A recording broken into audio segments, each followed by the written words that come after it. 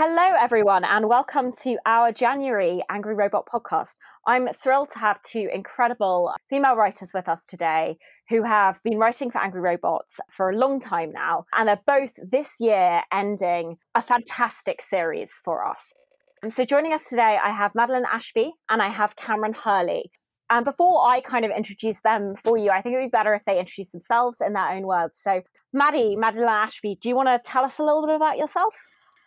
Sure. Yeah. I'm Madeline Ashby, and I am a science fiction writer and futurist living in Toronto. I have the great privilege of writing the Machine Dynasty series for Angry Robot Books.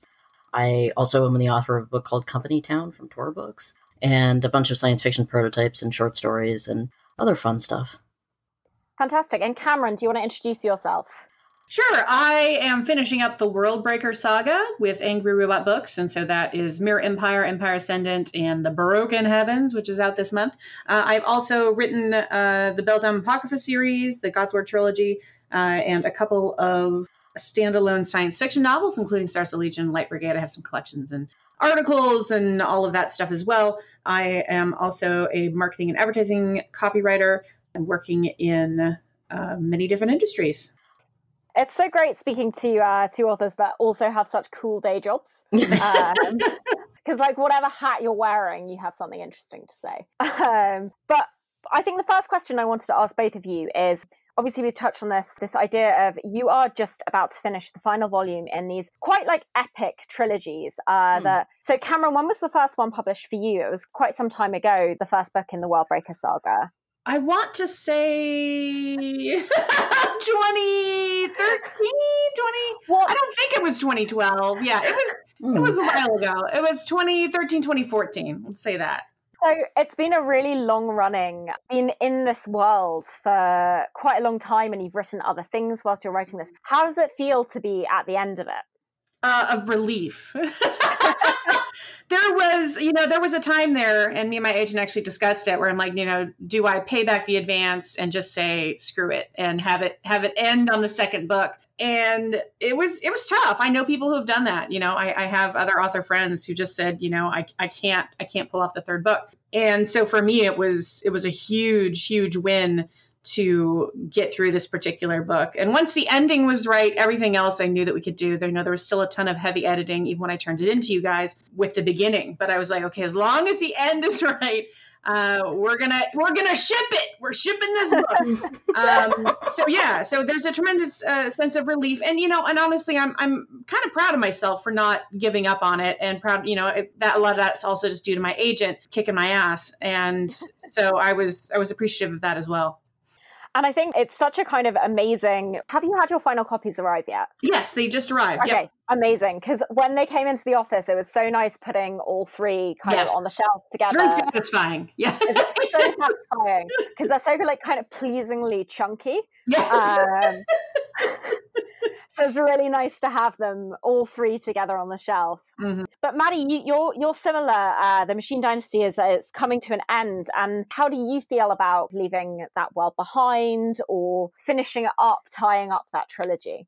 It is the same sense of relief, because I also had a long gap in between the second novel and the third novel. So VN came out in, I want to say, like 2012. And this is actually a pop quiz about dates and when your books are published. Yeah, so. and then honestly, I forget the year that ID came out, and then this one is coming out in 2020. So obviously there was this huge gap, which I was actually quite ill during that gap. And so it meant a lot to me to be able to finish it, because I had not been able to do it before. And the first time I wrote the book, it was incredibly broken. And the next time I wrote the book, it was still incredibly broken. And it took a lot to be able to sort of pull something out of this, because the first novel is told from very traditional protagonist perspective. And then the middle novel is told from a more complicated moral viewpoint. And then the third novel is told by the villain. And so she tells the story a lot differently. And it meant a lot to sort of finally be able to get it out there and give people the final sort of capstone on it and say, like, no, this is how it's going to go.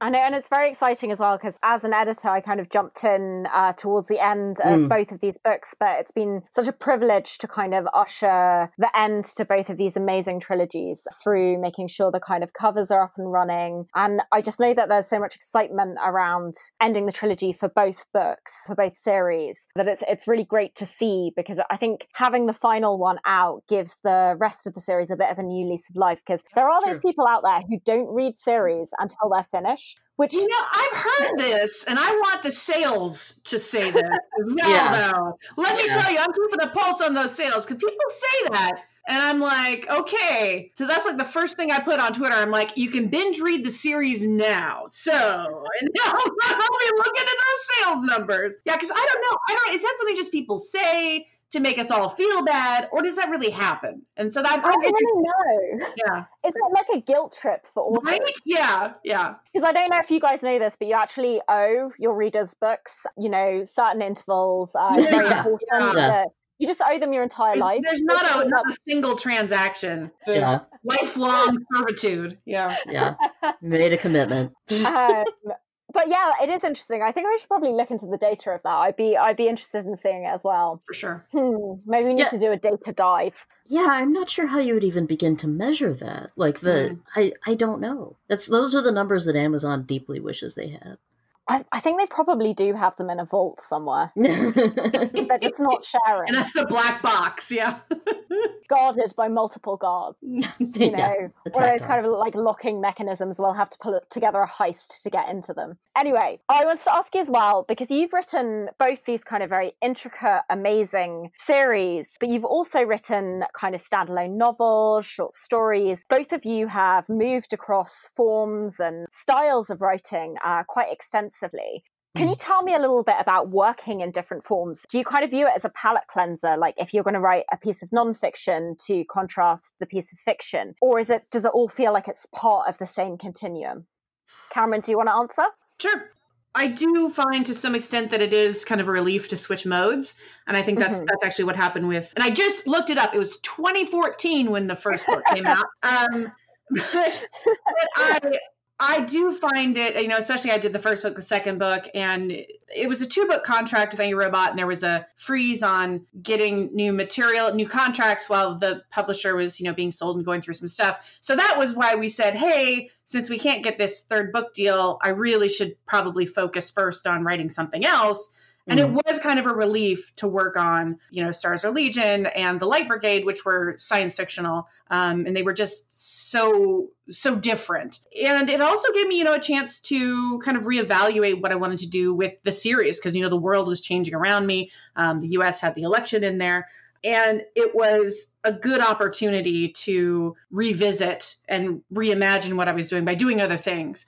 So I do. I find them to be all challenging in their own ways. You know, Light Brigade was a time-traveling science fiction novel, and trying to make that time travel structure work was an incredible thing for my brain. It's very different. Did you have a spreadsheet for it? How oh my gosh, we had spreadsheets. We had it written down. We had it. My agent actually, there was a graph. Her husband is a mathematician, so he actually helped her do the graph of where everyone was in time. She double checked it, you know, toward the end to make sure all of the stuff went correctly. And anyway, it was a whole thing.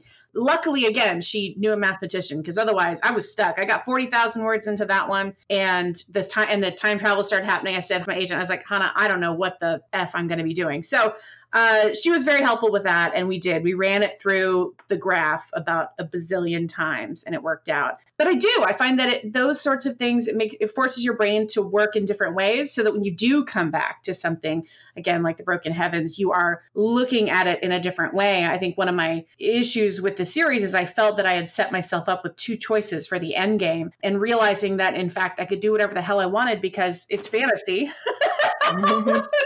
was a revelation, but I needed to walk away from it in order to come back to it with this fresher sense, you know, this different sense of what it could be. Okay, and Maddie, how about you? How does it feel to move between forms? Because I think you mentioned you're writing a nonfiction as well, is that right? Yeah, no, so this year is really interesting in that the final book in the Machine Dynasty series comes out, so Rev comes out. And then also, I'm a contributor to a book called, let's see, it has a very long title. It's called How to Future Leading and Sense Making in the Age of Hyperchange. And that's out in also the same day, literally the same day, July 20th, from Kogan Page Inspire. And that's me and my colleague Scott Smith. And we work together at a foresight firm. We sort of are part of sort of a boutique bespoke foresight agency called Changist. And I'm a freelancer on retainer for Changist. And we travel all around the world helping people talk about the futures they want to have or the futures they don't want to have. And I got approached to do a book. And I said, I don't have a whole book in me. And also I owe this book to Angry Robot, so no. And I said, but you know who does have a whole book in them is my colleagues, Scott Smith and Susan Cox-Smith over at Changist. And I'm happy to work with them on this project. And so we put together very quickly, enviably quickly, like I'm kind of in awe. Scott is a machine, and put down this sort of book about what we do at our jobs. And it was really interesting to I'd written nonfiction before. I'd been a columnist with the Ottawa Citizen for a while, back when they still employed freelancers. I had sort of been familiar with that. I've done a lot of academic writing and stuff like that, but this was like down to the wire, like get it done, and playing with the tone in terms of who is your reader and knowing your audience. Like I find the knowing your audience bit is crucial no matter what you're writing. Mm-hmm. And do you think a lot about the kind of reader as you write then, your imagined reader? Sometimes. I mean, certainly when I get asked by companies to do a science fiction prototype, then yes, I do. I've been asked so my favorite anecdote about work, and this actually comes out in the book, is I was approached by a company to do a story about a technology that they had in development. And actually it was more like a technological platform. And they had like this big, beautiful presentation. It was like 150 pages. It was this huge PDF. It had like customer personas. It had near, mid, and far term future trends. It had these whole 2x2 matrices of possible different scenarios. It was like this gorgeous thing. And I said, I don't understand why you need me. And moreover, who's going to be reading it? And the person who contacted me said, well, about 6 people are going to read it. Only 6. The board is going to read it. And I said, oh, great. So you made this beautiful thing, and why do you need me again for these 6 people? And they said, well, we need something that we know they'll read on the plane. And it was literally about size. It was about size and portability and whether or not somebody will read something on their phone. Mm-hmm. And so it was about not just the length and content and did you address the subject matter and like have you fit the brief, but also what is the form factor of the thing that you're turning in, and will people actually pay attention to it? It's kind of amazing. It's very specific. Like usually you don't get a brief that specific, so it was nice they were honest. No, they were very straightforward. They were very well. Also, the deadline was like when I get things approached for things like this, like the deadline is usually very fast, and so they have to communicate really accurately about what it is that they want. Otherwise, there's just not any time left at the end. So you kind of, when you write these things, there's a kind of very clear idea and a very clear directive about how you're writing. But have you ever kind of worked on a story thinking it was going to be one thing and then ended up turning it into something else, whether that's across forms, so like a short story that's turned into a novel, or indeed working within a genre, finding out that you're writing something which is playing with the rules of a very different genre? Yeah, I mean, yeah, certainly. I mean, like I didn't know, like when I wrote Company Town, I knew it was going to be a murder mystery at sea. But I initially actually, when I had the concept for it, I thought it was going to be set in space. And then I realized I hate space. And I thought like, well, what's like space?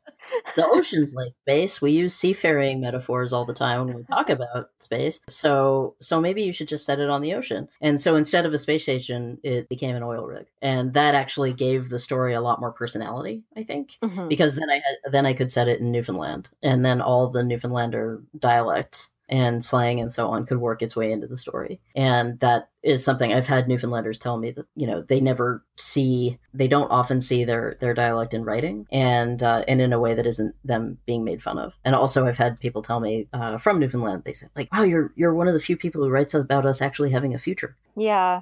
And I think it's so important, those when you're writing and representing a community in a dialect, that it isn't something that's being made fun of. Because one of the things often when I read books, I find that when someone is representing a dialogue, it's often being used as some sort of joke at the expense of the speakers of that dialogue. It's kind of trying to indicate that someone is, not as bright as the other characters, or they're a comic character. It's a very different signaling. And I think when you work within the respect of that dialogue, it just completely changes the way you interact with the story. Yeah, certainly in Canada, the Newfoundland accent and dialect is often the target of humor. And it was interesting to sort of think about how it would sound, like what it would literally sound like. And probably it was a really interesting research experience, because I didn't fly over there to, do any research.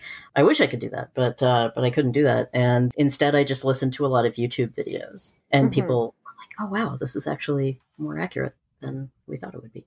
Amazing. And Cameron, how about you? Have you ever worked on something thinking it was going to be one thing and then had a surprise difference at the end?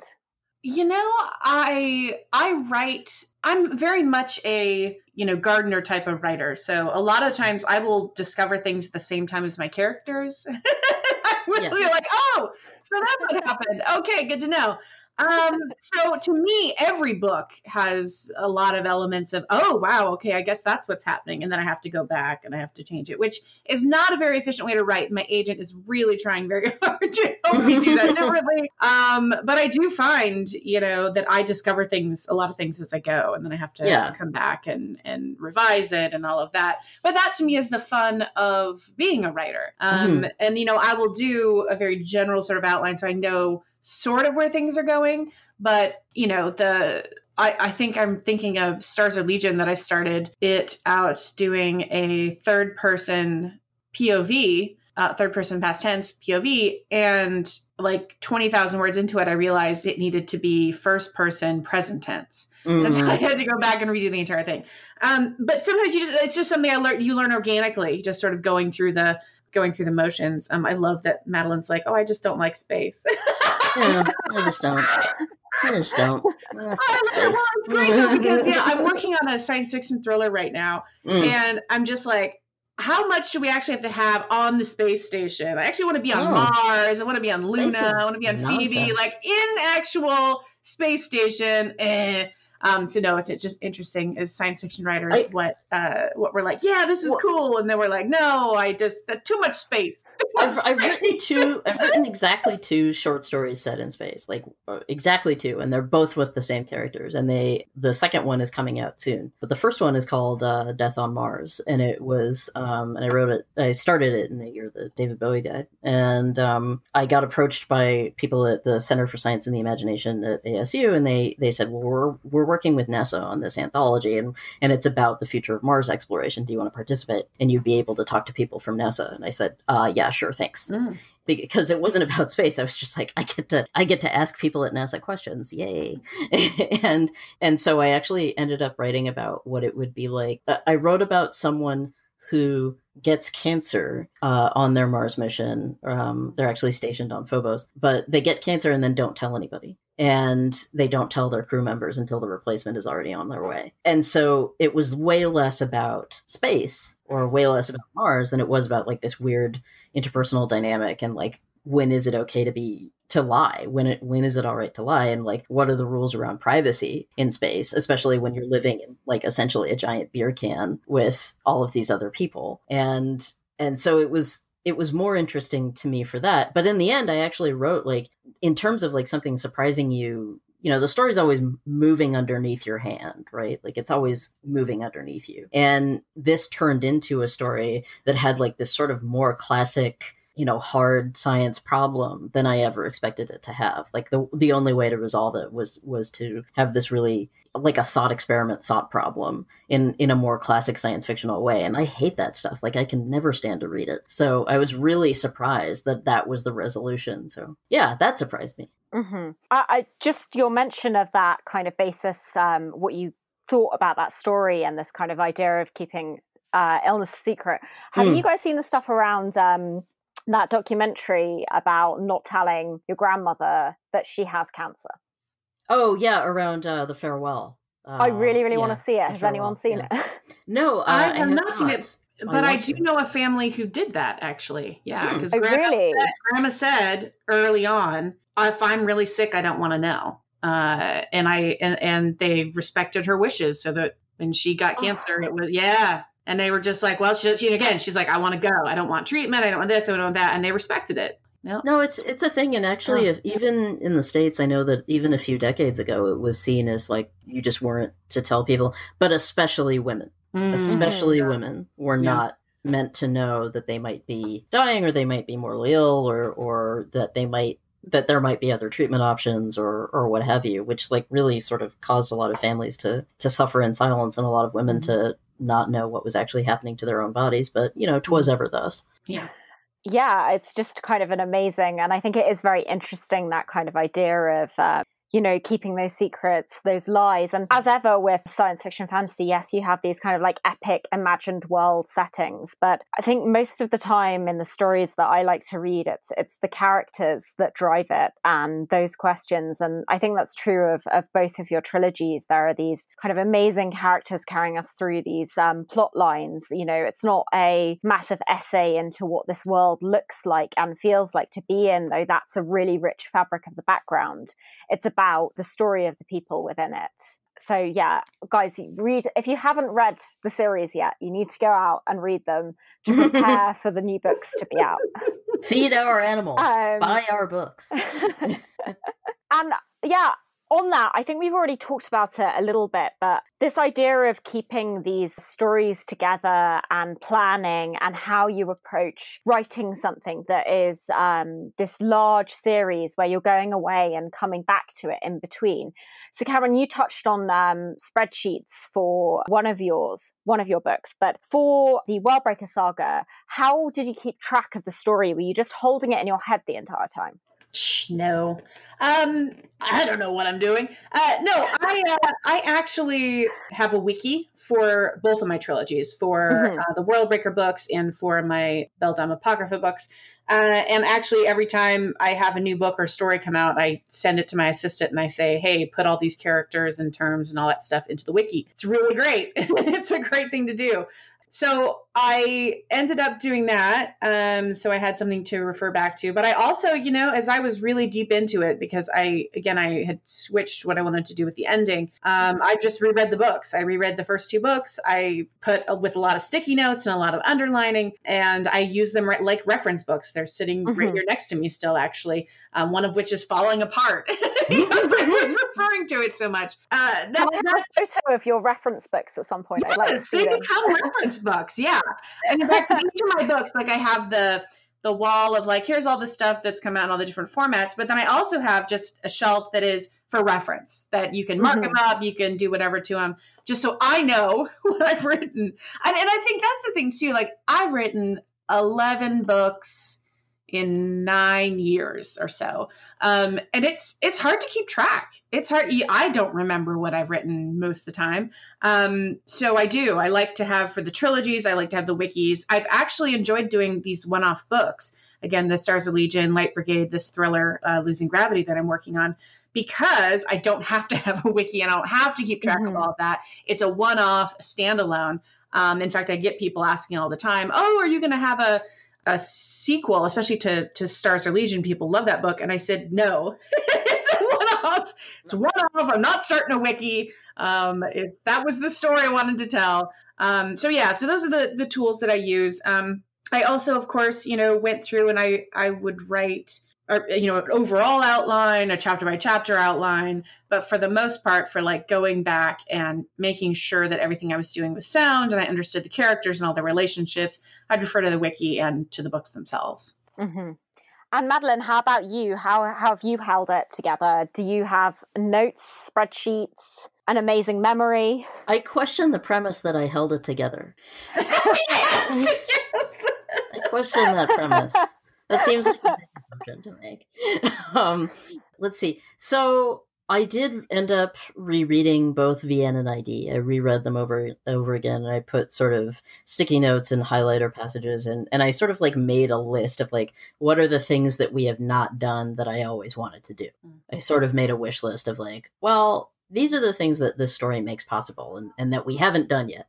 So let's try that. Like, let's sort of, it's the last time, like, we should sort of just do all the things that we want to do, so long as the story actually permits it. And that's how I wound up writing a prologue that was sort of a robot theme park in the vein of Westworld, but about vampires, where robots play vampires and so on, because I was like, well, I can, so I should. In terms of the actual technical keeping things together, in terms of that, I use Scrivener for a lot of those things. Like, Scrivener has like whole research panes and sort of allows me to keep even the stuff that I've deleted in one key place. I can search by keyword. I can label things in terms of their level of doneness and other things like that. So I find Scrivener really useful for that. But also I would say that, like, fundamentally, when I started these books, my brain was just different. And I was used to keeping track of long-term projects academically. Like, I had written 2 master's theses. So I knew my own tips and tricks for doing things like that. I knew how to execute that type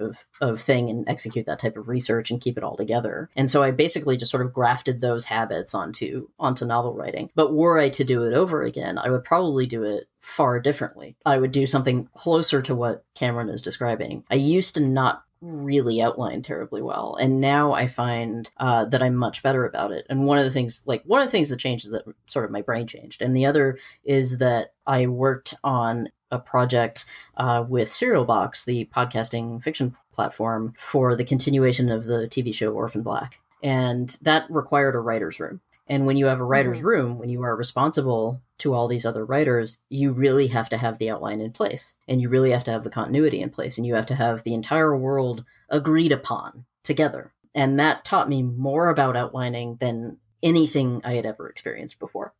Yeah, I imagine working with people creates a very different sort of set of expectations and how you're all in it together, because you're not just responsible to yourself and holding it together. You need to make all of these things that you're kind of taking as a given as rules out there to share. Yeah, it was definitely a case of, like, would you ever do that to someone else? Like, the sort of the question of, like, would you let someone do that to your best friend? Well, no. And so for the writing process, it was sort of, you had to be on your best behavior, and you had to do things for the benefit of everybody. And it really made a huge difference, because it really forced me to sort of interrogate my process a lot. And it really, when you're sitting in a room and you have to break down things sticky note by sticky note in a room over the course of 3 days, working together in shifts, you really have to think carefully about what you're signing other people on for.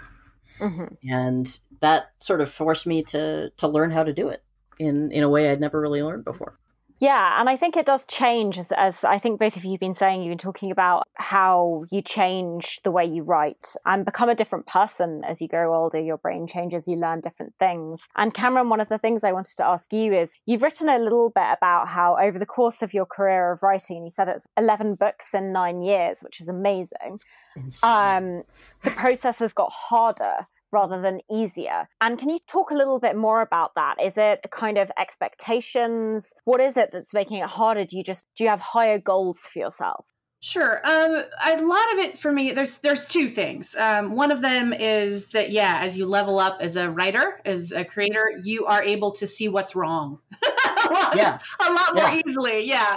And in fact, Elizabeth Barrett talked about this quite a bit, where it's like, it doesn't get easier, but it gets better. Like, the end product ends up being better, because like you marriage. do.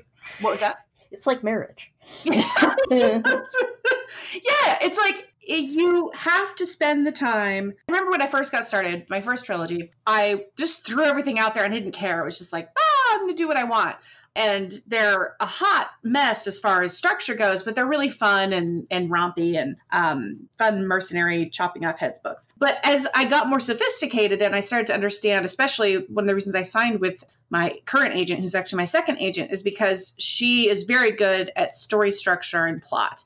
And I said, that is something I know I need to work on. And I've spent, the last 5-7 years really dedicated to figuring out structure and plot, kind of culminating in The Light Brigade, which was the time travel story. And then also, being able to pull off finally the end book in the Worldbreaker saga with Broken Heavens. And I think that, so a lot of it's that. It's just that you can see what's broken a lot more easily. I don't write nearly as fast as I used to because I end up stopping and going, okay, this is wrong, which is good because then I don't spend as much time on the back end fixing it.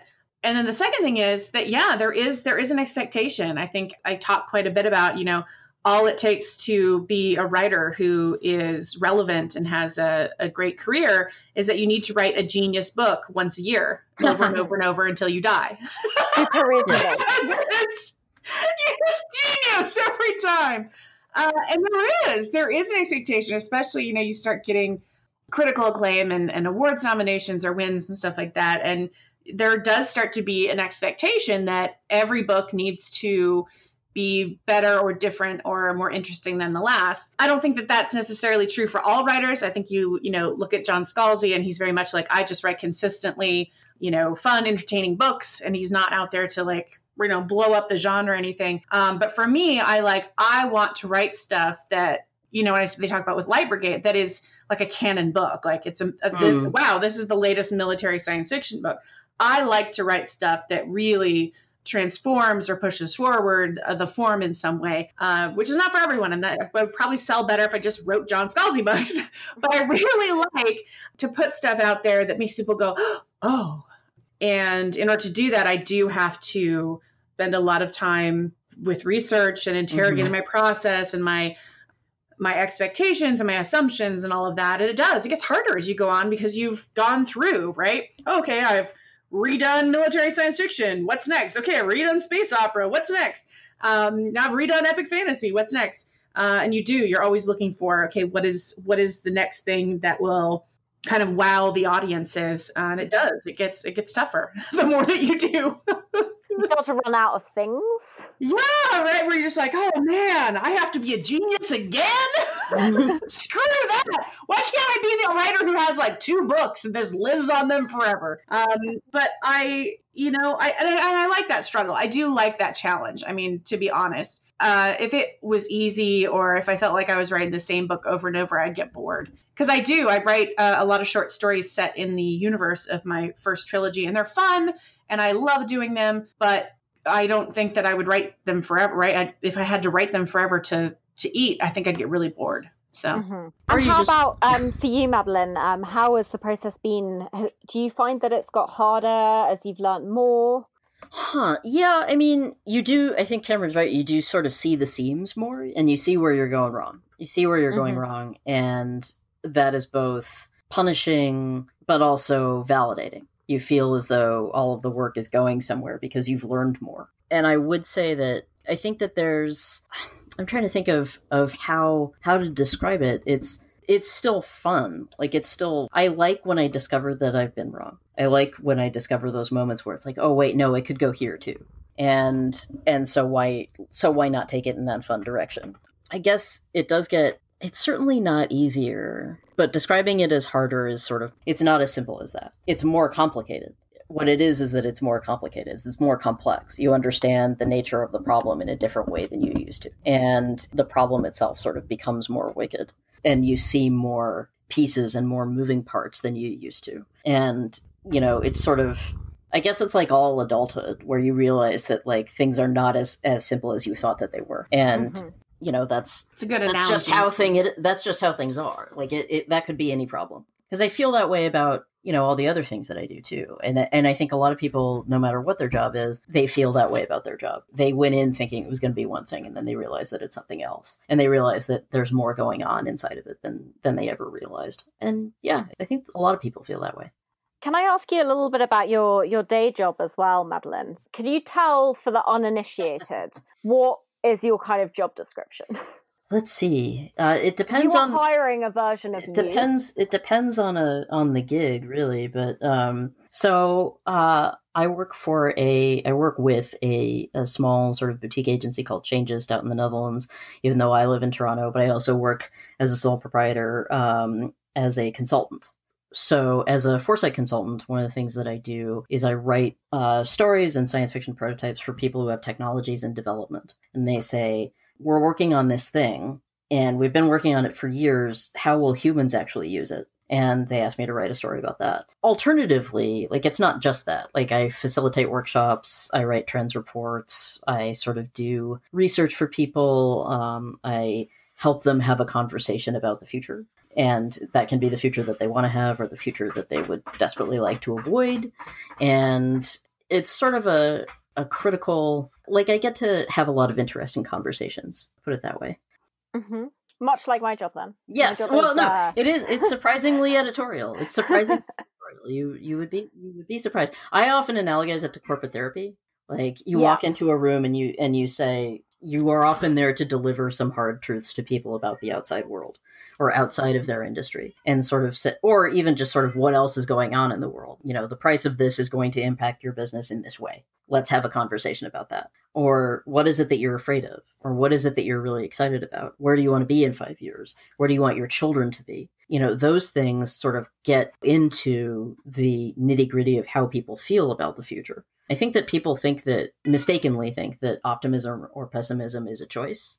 It can be, but only after you've already dealt with your instinctive feelings around it. And optimism and pessimism are often learned behaviors. And so when you're working with that, you have to sort of untangle all of those feelings and get into why people are responding to the future or to the present time as they are, and dig into why they might be anxious about certain things regarding whether it's technological development or social upheaval or climate change or what have you. Like, and certainly now, like, we end up dealing with a lot of really huge questions. Yeah. And I think it sounds really interesting in the way it kind of interacts with your fiction writing as well. Oh, for sure. There's almost like a kind of lack of a seam there. And one of the things I wanted to ask Cameron is, for you and your kind of day job and what you do professionally, how does that work? How does it change the way you see fiction? How does it indeed even change the way you interact with your publishers, you know, publicity department and marketing, if you are kind of an expert in it yourself? It's one of those things where I understand that I have, especially now after having done this for quite a while and working with a lot of different brands and all of that, I know that I have an understanding of the basic process, right, of marketing and how to change people's minds and how it's all emotional and all of those things. And I do bring a lot of that knowledge, not only, again, as far as publicity calendars and actions that I do to promote work, but also in my science fiction, as far as looking at, you know, how to influence people. I think I wrote an article which won a Hugo Award, which was We Have Always Fought, about how women have always been participants in armed combat. And one of the ways that I got into that was understanding that people were going to bounce off it if I didn't tell a story, and if I didn't make it humorous, if I tried to immediately, you know, bash them over the head with feminist lingo. I knew from the work that I had done, and especially I have very, very much an interest in psychology and sociology as well, that we retain information much better when it comes in the form of a story and when it moves us emotionally, right? And I think I use those techniques certainly in that particular piece and in a lot of other, you know, writing that I do, whether that's articles or fiction as well. You can get your points across a lot better when you tap into that emotional vein. It's something I struggle with sometimes with brands, is trying to tell them, hey, no one gives a crap how many widgets that you have and all your sexy bullet points. No one cares. What can I do with this? How is it going to transform my life? How is it going to transform my relationships? And all they want to do, of course, is talk about the bullet points that they've been spending all this time on. And I'm like, that's great, but I can't talk about that until we make emotional decisions. We use logic to back up those decisions. So once they've made their emotional decision, then we tell them the logic. So that's something that I do a lot. In day job stuff, and also in talking about my own work online. I see people all the time being like, "Oh, buy my book," and I'm like, "What is your book? Who cares? What is it about? Well, it's on sale for $1.99. So what? What is it? Is it an adventure? Does it again?" Gideon the Ninth was great because Carl Inge Laird is wonderful at promoting, and he's like, it's lesbian necromancers in space. And I'm like, holy shit, buy now. It's not, I have a widget and you need it. It's, no, I've got lesbian necromancers in space. You need it. And lesbians in space. I did that with Stars Are Legion. It's like, oh shit, well, I need that. And I think that's something we forget as artists and creators, and just like the big brands do. So like, I have a widget. So what? Everyone has a widget. What makes your widget? Why do I care? So yeah, so I do. I bring a lot of those ideas. So for sure. And I think it's about the way you pitch it and talk about your book, and that kind of emotional resonance. You want to get people instantly excited about it. Like, Lesbian Necromancers in Space tells you so much in the space of a sentence about whether or not you're going to enjoy that book. And it's such a clear, fast way to find the readers who are going to immediately want to buy it and pick it up. Yep. And to that end, you two, would you like to pitch me the series each? Your books, pitch it to the listeners. Sure. No pressure. I can do that. That's so mean of me. I know. I'm horrible. I actually had to develop this. I had to describe this. I will tell you. Okay, like I'm going to tell you a story. You want some lore? Yes. You want some lore. So when I initially pitched VN, the first book in the Machine Dynasty series, to Angry Robot, I did it at a party at Montreal Worldcon. So I was shouting, and I was shouting for about a half an hour. And and at the end, Mark Askins said, "I really like this, but you really have to work on your pitch." and he was right. He was totally correct. He was totally correct, because I was like green as grass and didn't know how to talk about my book. And the thing that taught me how to talk about my book was the promotion of the book. And I often feel as though I don't truly know what the book is really about until I've been interviewed about it approximately 20 times. And so I got really good at describing like what the book was about, ex post facto, the book having already been published. And so I landed on this, which was VN is the story of a 5-year-old little robot girl who eats her grandmother alive. Yes. Such a good pitch. Yeah. And then she hooks up with people and they go on adventures. The end. All right, Cameron, hit us with yours. Oh shit! It's been so long since I pitched this series. No, I often describe it. It's the world. The Worldbreaker Saga is a fantasy epic about a bunch of parallel universes that are invading and have come to destroy the world as we know it. Only one world can survive the incursion. I love it just because it's this whole idea of where the evil bad guy is ourselves. I love that particular theme, and there's some really fun stuff that I can do with it. In epic fantasy where literally these people are fighting themselves and to murder themselves. So yeah, which I think you've been talking about a lot actually in relation to The Witcher. Yeah. Has everyone watched The Witcher? Yes. Several times. Yes. Spoilers to anyone who has not watched the Witcher series. But let's talk about The Witcher, because I love it. I love it's great. Witcher. It's great. Yeah. It's a delight. I just think it's a ball. It's just, and it's that kind of thing as well about who are the monsters here, that kind of like the portrayal of the elves especially, who have kind of been pushed out, and this kind of like series of monstrous things which are going on constantly. When you pitch it, it sounds like a simple kind of fantasy epic of this man who has to set out to save this ward, essentially. Yeah, it's a hired gun story. It's about, it's Conan, it's Elric. Conan, it's Elric, it turns into Lone Wolf and Cub at a certain point. Yes. It turns into a monster of the week, almost like basically a Western, kind of like Have Gun Will Travel or The Rifleman or something like that, where it's like, there's this enemy, we have to defeat them. This is also why The Mandalorian works, because it's basically a Western that, there's a I'm not bounty, allowed to see it. It's not in the UK yet. I'm very angry about it. There's a bounty of the week. Well, you've probably already seen the GIF, so like really... Yeah, so that's basically right? I mean, what else do you need to know? Yeah, no, I mean, that's all you need to know is Baby Yoda. That's all you really need to know. But it is really nice, I think, to be excited by a new fantasy series that is kind of going around, because I personally felt extremely tired by the end of Game of Thrones. I just felt like I was kind of like... Yeah. war. No, this has really been the year of 2019 into 2020, I think, was like the year of a lot of people really being disappointed with the ends of their franchises, which doesn't bode well for me. But But 2020 is a fresh start. It's a Yeah, fresh it's start. Oh, you That's know, all. my agent thinks my ending is excellent. yeah. But it is, I think, so nice to have something kind of like new and fresh. And I wasn't super familiar with I've read now the first book in the Witcher series, which I then had a massive bust up fight with one of my friends Really? over the holiday because she hates the series. Oh, interesting. And loves the books, and we had quite a large argument. Interesting. Oh, yeah. But she hadn't read them. She read them in original language because she's Polish. Oh, yeah. Okay. Yeah. So I kind of didn't have that much of a leg to stand on because who knows if the translation just isn't as good as the original. Because she kept saying he would never say this, and then I was reading the translation, being like, I did hear We're passionate fans. I don't know. I did hear this really interesting thing about The Witcher, which is like sort of to the point of like what it's like to adapt something.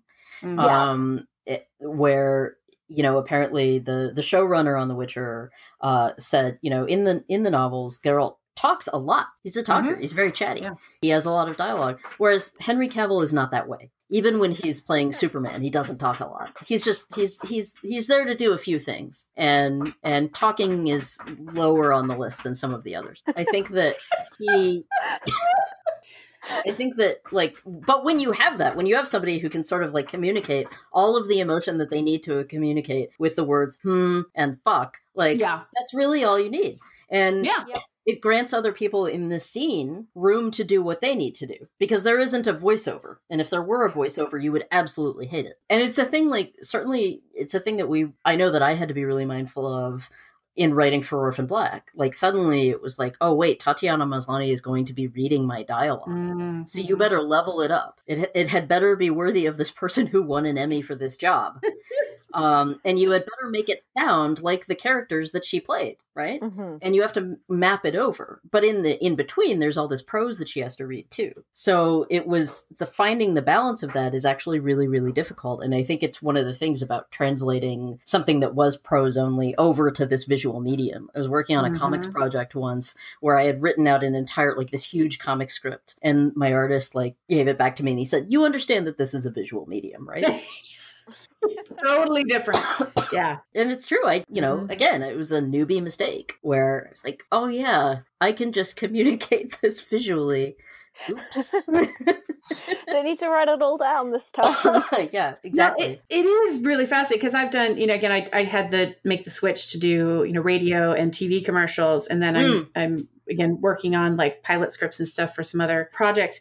And it is, I was talking with Daniel Abraham, who's one half of James S.A. Corey from The Expanse. And he's just like, yeah, it's a totally different thing. Something that you would take a page to explain that you don't have to, because it's all there. You don't have to say goodbye on the phone because people just hang up. There's all these little things that you don't consider until you actually see how it's been interpreted. And in fact, I read again, the showrunner for Witcher shared on Reddit her final page of the final episode, and he has a ton more dialogue. And she's like, all of that stuff, he had way more dialogue, and we cut it. We didn't need it because of, again, the performance.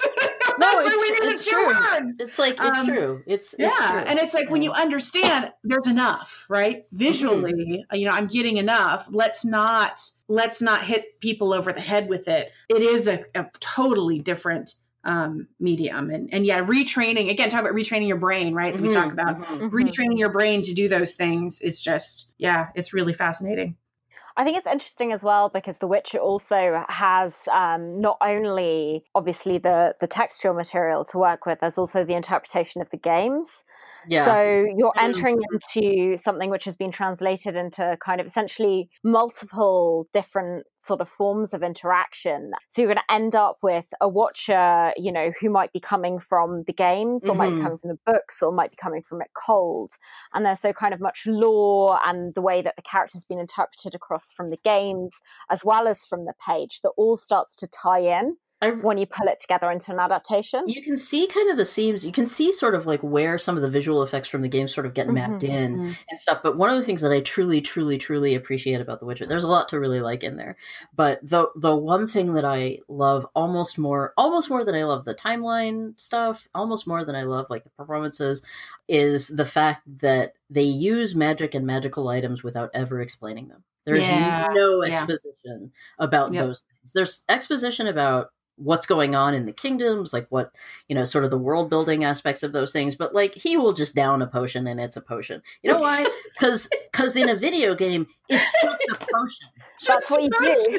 It's just a potion, mate. Like, you don't really have to explain, like, I brewed this under the full moon using mandrake root and vervain and blah, blah, blah. It's like, no one cares. No one cares. I No, can, exactly. like, no one cares. It's a Monster of the Week show. Slay some monsters and take your potion. Yeah. It goes back to the point of, like, is the character okay or not? Mhm. It's sort of like, I don't need to know the technical wizardry behind how he did this. And this is a thing that you run into with science fiction as well, where it's like, I think a lot of earlier science fiction was about, like, let me take an entire page to explain to you what a Lagrange point is. And now there's this, I think people are finally coming around to the idea that, like, no, people just care about, like, the character who's inhabiting that space. Mhm. And I also what really they're love doing. the people who are like, but this isn't how science works. And you're like, guys, That's not how your mom works. This Like, to there's, you. This is fiction that you're reading. No, it's, I mean, there's, if there's something, like, flagrantly wrong, that's one thing, but often in a text where there is something flagrantly scientifically wrong, there will also be things that are flagrantly wrong in other ways. Yeah. It's the stupidity just sort of goes across all the way, I find. Most of the time people, like, just do their homework and then find a way to do, what is it, John Scalzi calls it, like, the 2 questions down, the 2 questions dig, where it's like, can it survive a couple of rounds of questioning? Great, fine. It's an alibi. Exactly. We don't need any more. You're building an alibi, right? Like, that's how like, when I think about the science in my books, it's like, well, I did some research. I read some abstracts on Nature or Discover or what have you. I know what research is going on. I understand, like, what technological trends are at play and so on. Yeah, I get it. And I'm building an alibi for the story scientifically. Like, it has to survive a couple of rounds of questioning. It has to be believable. There has to be motive and opportunity. And we're done. You don't need to write a physics textbook for this imagined world. No. To back it up. And I think, and there's still some writers who appreciate doing that. But it's just, it's not my thing. I want to know as little as possible, because to me, that's the place where the audience gets to, or the reader gets to, insert themselves and be part of making up this great world. Yeah. Right? And again, whether that's The Witcher, or again, I'm the same way with, like, okay, there's magic. Just magic. I was working with the artist who was doing the map for the whole Worldbreaker saga, and she was like, okay, so what are these objects in the sky that the magic comes from? I'm like, oh, they're just objects in the sky. And she's like, well, but what are they? I was like, I don't know. No one in the story knows. From which they draw magic. It doesn't matter. No, it it's looks sort of like this. And she's like, is this all right? I'm like, that's perfect. It's fine. Ship it. And you find, like, very few people ask that about the monolith in 2001. It's it's like, here's this MacGuffin that dropped out of the sky. Here's a MacGuffin that showed up, and it gave people enhanced cognition. The end. Like, you wouldn't really know. At least in the novel, you do kind of know a little bit more. But in the film, it's just like, that's the power of it, is that you don't know. Yeah. It's part of where the magic comes from. Yeah. Exactly. Well, and the scariness, like, it's horrifying when you consider it. But it's because that MacGuffin is doing so much work for you. It's like, in the story, the fact that you don't know is as powerful, right? As knowing exactly how it works. I always find that, like, if you're having to describe exactly how it works, you shouldn't be writing fiction. You should be writing a PowerPoint. Yes. Yep. Yeah. So to kind of close us off, what I wanted to ask you, and you don't have to have an answer for it, just make something up for me. If you're going to do a fan cast, you get to cast for an adaptation for these trilogies. Who are you going to cast and which parts? I know it's such a good question. I've gone through that. Have you visualized them? I had different actors cast in the moment that I did it. Now they've sort of all aged out of the parts. Yeah. They've aged out of the parts. I used to think that Elle Fanning would be really good. as Amy and Portia and Charlotte, because the VNs sort of all look like each other. They iterate themselves, right? So you would need an actress who can carry, sort of in the same way that Tatiana Maslany did on Orphan Black. You would need somebody who can be many, many different people, and distinctively different people while still looking the same. And someone who can project age or vulnerability or youth. And I thought that, I think that Elle Fanning's pretty good at that. For Javier, it's actually like a really, really tough call. I've gone through multiple different visions of who should play him. And actually, I remember someone else asked me this in a blog post, and it really highlighted to me the dearth, like the lack of opportunities for Latino and Latinx actors out there, because suddenly I was searching for like the same 5 names, and it was really disappointing. Who has it been then in the past? Have you for a while he was in my head. For a while he was Diego Luna. And still I would probably actually like go with that, but there was an actor on Breaking Bad that he was for a while. There was a few different. I could probably fire up Scrivener and find his dossier, actually, and find it, because like I will do that. Like I'll drop in photos of like a photo reference of like what people are supposed to look like, because that'll shift over time. But it's also a great procrastination method is to mood board. It feels like work. Yeah, it's like I'm gonna do an entire mood board of this character. That's definitely working, right? It's a fantastic procrastination. I love it. Whilst you find Scrivener, Cameron, do you want to fan cast? Again, one of the reasons I was gobsmacked at The Witcher is because, when Yennefer walks in when she still is disabled, was like, holy shit, that's my character. That was Lilia, who runs the whole show across the trilogy. And I was sad, of course, in The Witcher, try not to spoil, but they don't keep her that way. And in mine, it was important to me to actually have a disabled heroine. I have a chronic illness myself. My niece has chronic asthma, which also this character does. And it absolutely was. I was like, holy crap, that is totally the character. And that would totally work. Again, keeping her different. That said, and here's the problem too with being older is finding younger actors and knowing like, oh, who works for this and that and the other thing. Older actors, no problem, but younger ones are hard, and mine start out fairly young. I remember I was on a production call for another show based on Geek Feminists that we're working on, and the producer's like, okay, what do we think? Do we want to attach a younger actress to this? And the screenwriter was like, yeah, I put some ideas in the back and so the treatment. So he's going back and he goes, oh yeah, this girl from Game of Thrones, and put her into the IMDb. And he said, and the character's supposed to be 22, 24. And he looks him up and goes, would you ever guess that this young lady is 38 years old? Yeah. And I'm like, I have no idea. Who is going to be the right sort of person? I think for some of these roles, I would love to see, honestly, people that have not been cast in a lot of stuff before. Which I think would be much more fun and sort of help with not kind of bumping you out of the story for that particular reason. I know, again, the showrunner on Witcher, she saw 207 other people after Henry Cavill actually came to her. And he called right away. She said he was on the phone the minute that they announced the thing and was like, we got to talk. I want this thing. And she's like, I just don't see it. I just don't see it. 207 people. And she finally was like, you know what? I'm hearing his voice now. Yeah. I'm starting to hear his voice while I'm writing. Like she was like, we didn't have scripts or anything. So sometimes it's like what you think isn't going to work actually works. But yeah, for sure, man, that actress who plays Yennefer, I was like, holy crap, that's yeah. So, and the actress who plays Ciri, speaking of the age thing, because she to me just is exactly that total innocent early teenager face. And then I googled her and she's 18. She's 18. Yeah. I know.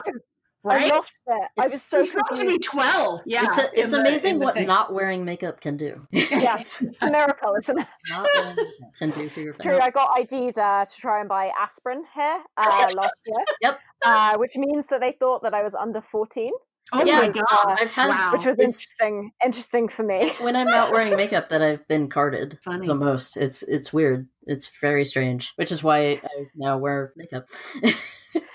Sometimes it just makes it easier. People start to talk to you in a different way. There's a noticeable difference. Yep. Which, there's a lot of problems with that, which we're going to just gloss over because we don't have time to get into them.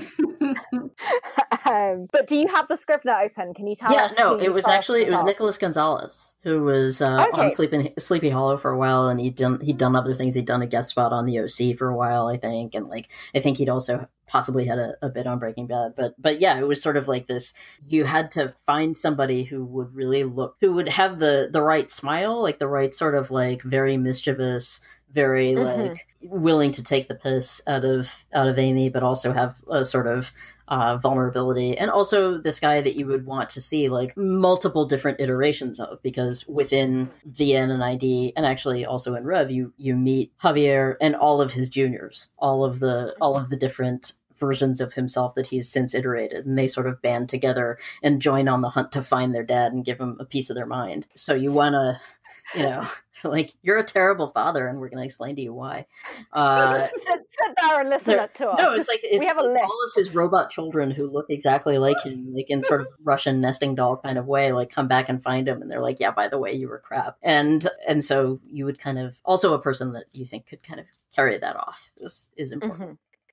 Well, thank you both so much for joining me. It was really, really lovely to have you. And for everyone listening, I will make sure that the books are linked underneath so that you can pre-order them. Well, actually, by the time this comes out, it won't be a pre-order count. Yeah. It's coming. Yeah. So you can order them / pre-order them. But thank you so much. It was a pleasure to have you both. Thank you. Thank you so much.